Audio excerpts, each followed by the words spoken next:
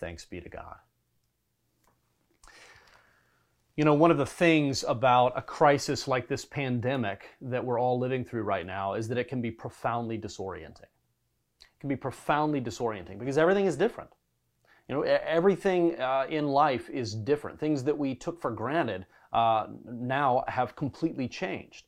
Things that mattered so much 3 months ago don't really matter anymore. And there are things that we never even used to think about that now occupy much of our waking time and energy.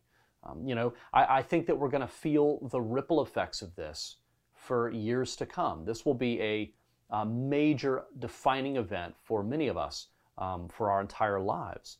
And we know that we are not going to go back to the old normal, that we are all moving towards some kind of new normal, but no one's really sure what that means. And so I think all of us feel a kind of disorientation.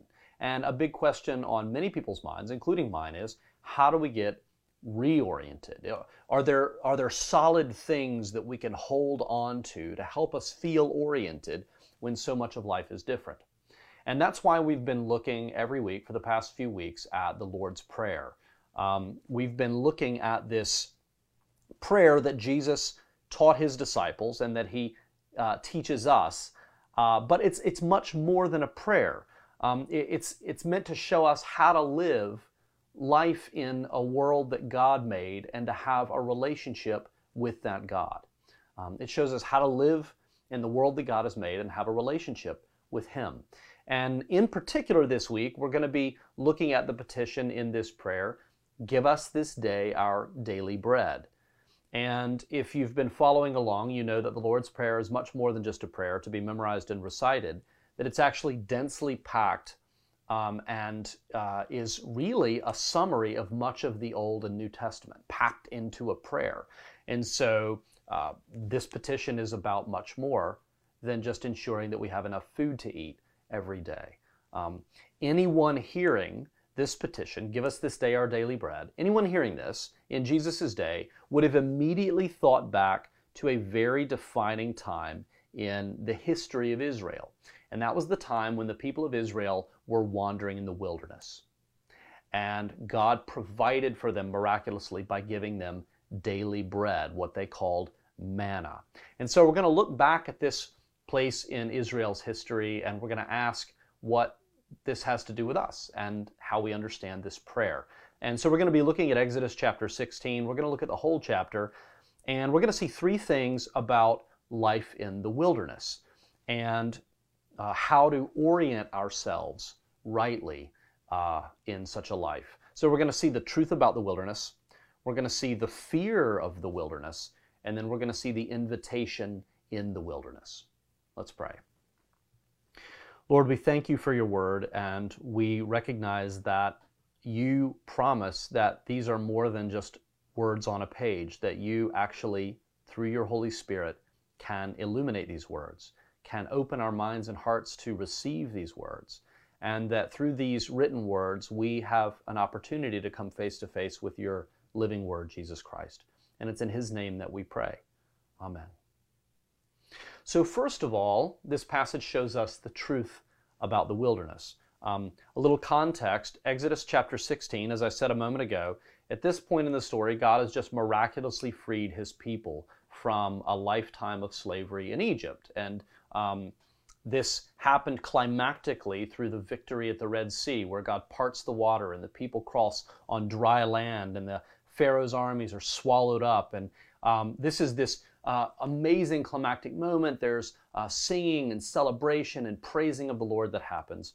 And in Exodus chapter 16, they're just at the very beginning of what will turn out to be a 40-year journey through the wilderness. Their entire lives are going to be lived in the wilderness. And it's 40 years of wandering in search of their permanent home. They know that the wilderness is not their home. It's not a habitable land. And so their hope rests in one day finding their permanent home. And the wilderness is a harsh place. And the people at this point in the story are starving. And so they're grumbling and complaining and shaking their fists at Moses and Aaron. And so God miraculously provides them with food. He gives them quail and he gives them manna, which is described as a kind of flaky substance that appears on the ground in the morning. And so they have to go out every morning and gather it up.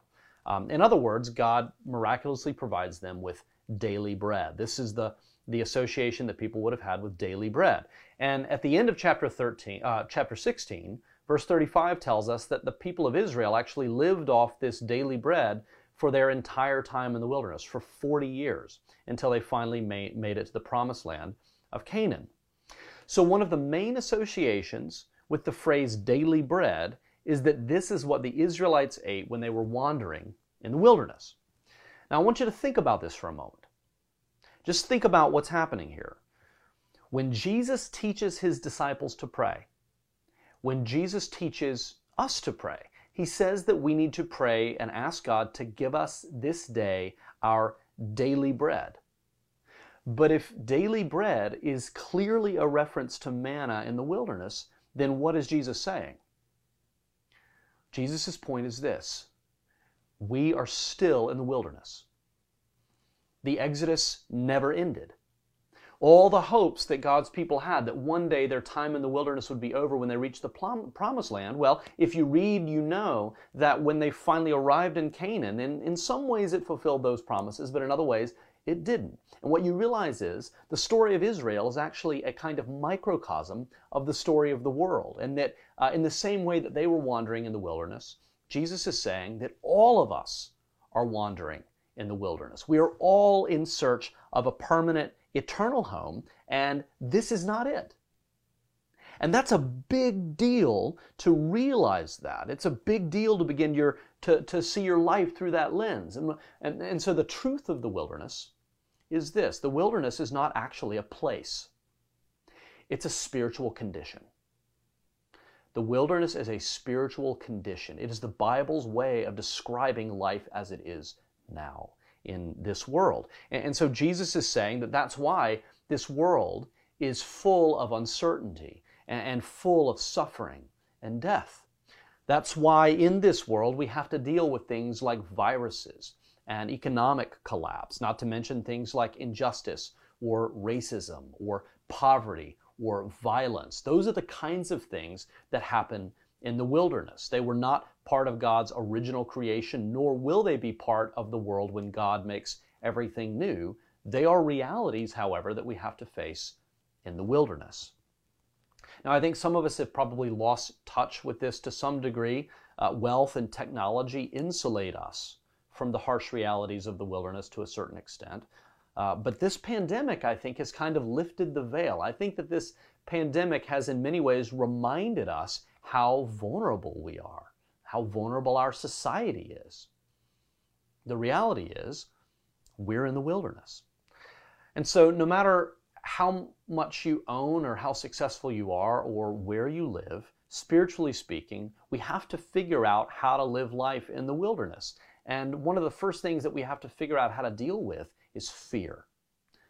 There is fear in the wilderness. There's much to be afraid of. Now, the first thing I want to say about the fear in the wilderness is this: fear is a perfectly valid response to life. Okay? If you've never felt fear, then you're just not paying attention. It's valid to feel fear, so I'm not saying that it's not. But the kind of fear I'm talking about is more like an existential dread.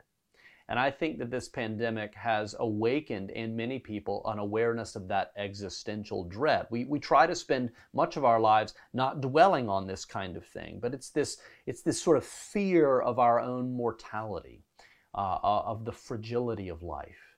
It's this fear that ultimately we're all alone in the world, that no one's looking out for us, that we come into the world alone and we die alone. It's a fear of scarcity. It's this fear that ultimately we're not going to have enough of the things that we need. And this kind of existential dread is very present in the wilderness. And this kind of fear has this way of enslaving us. It has this way of defining how we live our lives and driving the decisions that we make.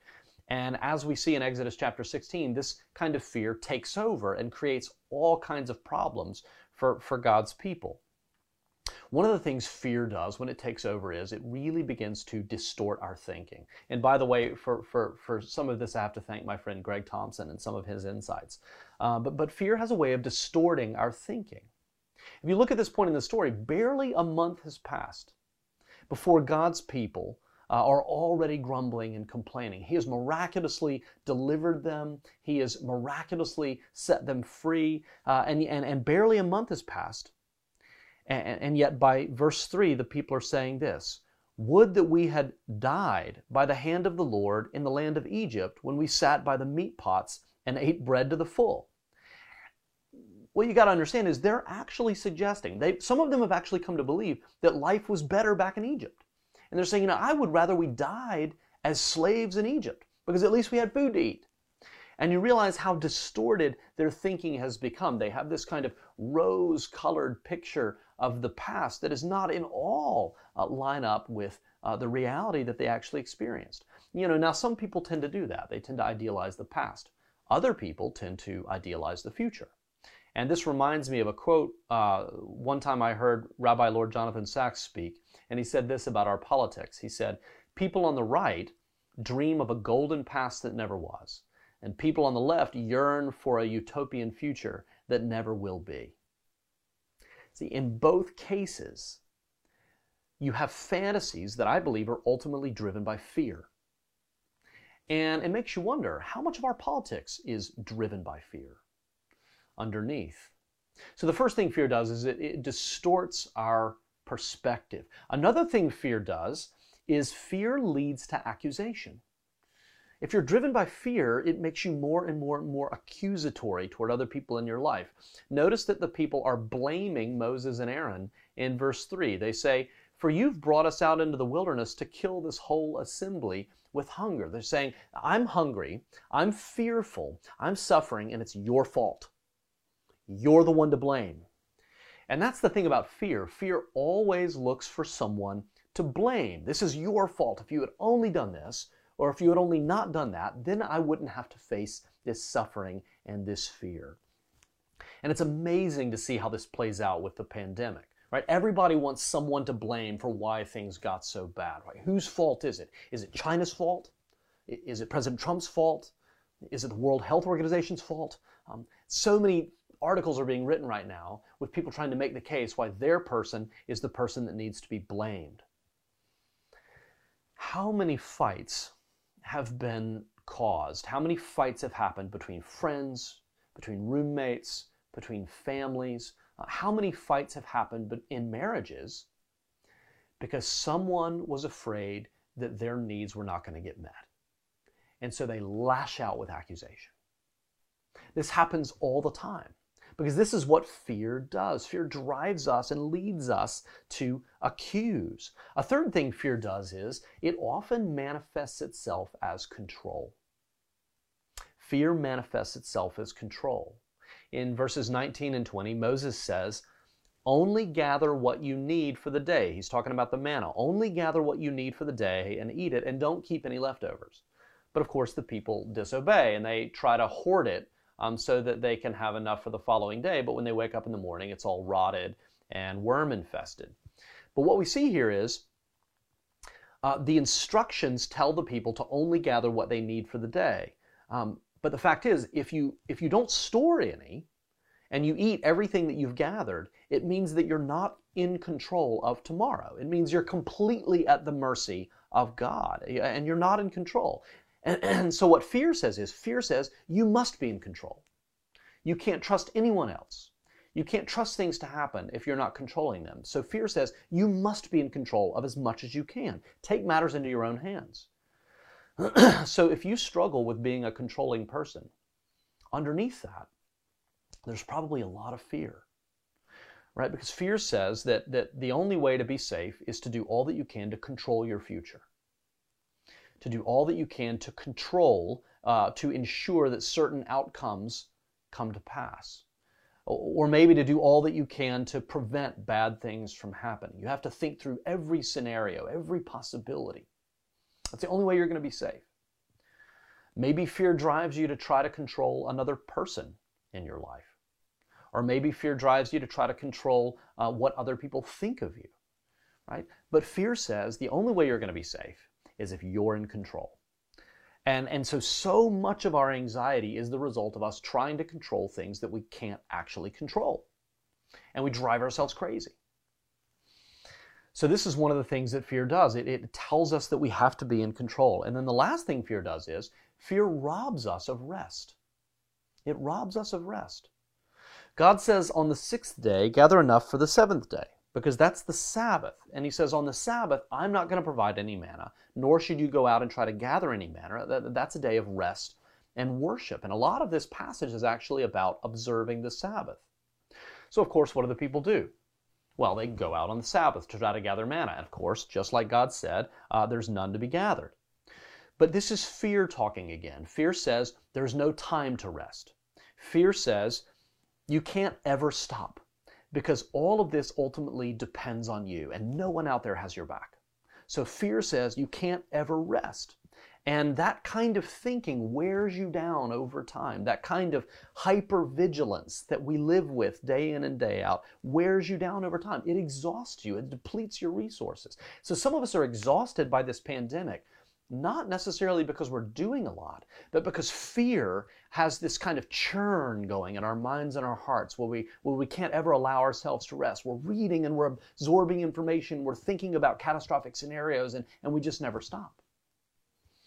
So this is the kind of thing that shows us that we maybe have been enslaved by fear, when fear starts to drive everything in our lives. And as I said before, there is reason to be afraid in the wilderness. There are legitimately things to be afraid of.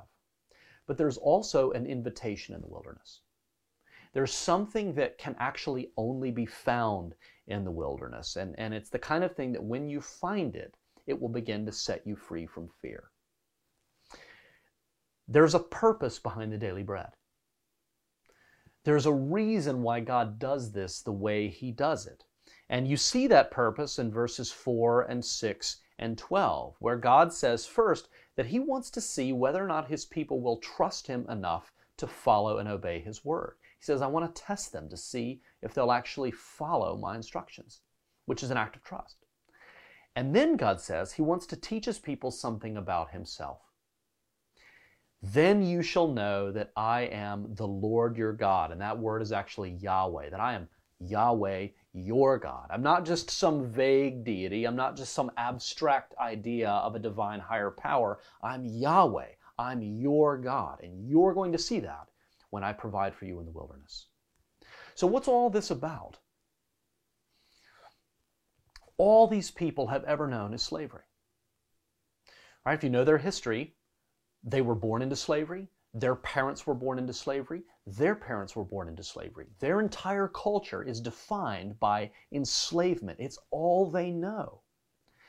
And as a slave, they had to depend on their slave masters for their daily bread, right? And they had to earn it by sweat and blood. And if they didn't work hard and if they didn't earn their bread, they would starve and die. And so this is the only reality they've ever known. And now that God has actually set them free from slavery and brought them into the wilderness, they have no idea how to live as free people. They have no idea how to be free. They're slaves in their minds and they're slaves in their hearts. They're slaves to fear. They're slaves to the scarcity mentality that has defined their existence. I can't remember who first said it, but someone said, it took a day to get Israel out of Egypt. But it's going to take a lifetime to get Egypt out of Israel, right? They've been formed by their life in Egypt as slaves. So the point of the daily bread is this, right? Some people say, well, why doesn't God just give all of the bread up front and make it non-perishable and then they can just store it up and have as much as they want? Well, there's a point to this daily exercise. The point of the daily bread is this. God has brought former slaves into the wilderness to teach them how to live as free women and men who belong only to the God who made them and no one else. God is teaching them how to be free people who belong only to the God who made them and no one else. And so here's how God goes about doing this. God says, I'm going to show you how to be free Here's how I'm going to do it. The first thing that's going to happen when you wake up every day, the first thing that you're going to do is you're going to wake up, you're going to go outside, and you're going to receive a gift from me. Every single day is going to begin that way. You're going to wake up, you're going to go outside, and you're going to receive a gift. It's not something that you earned. It's not even necessarily something that you deserve. If you read, you know that all they do is complain and they grumble. And it says God hears the grumbling, and he responds not with indignation or judgment. He responds with compassion. God says you're going to wake up, you're going to go outside, you're going to receive this gift. And it's not a gift that you've earned. It's a pure gift of grace. It's a gift that I'm giving you simply because I love you. And every day is going to be defined by that gift. So every day you're going to experience receiving this gift, and this gift is going to remind you that I am your God, and that I love you, and I am for you, and I am with you, and I will continue providing for you and taking care of you for the rest of your life. That's the meaning of the daily bread. And that's the kind of gift that if you have it, if you have this gift, you will never have any reason to be afraid.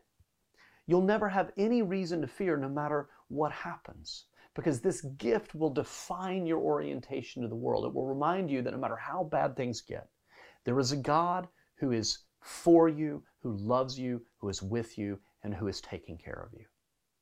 That's the meaning of the bread.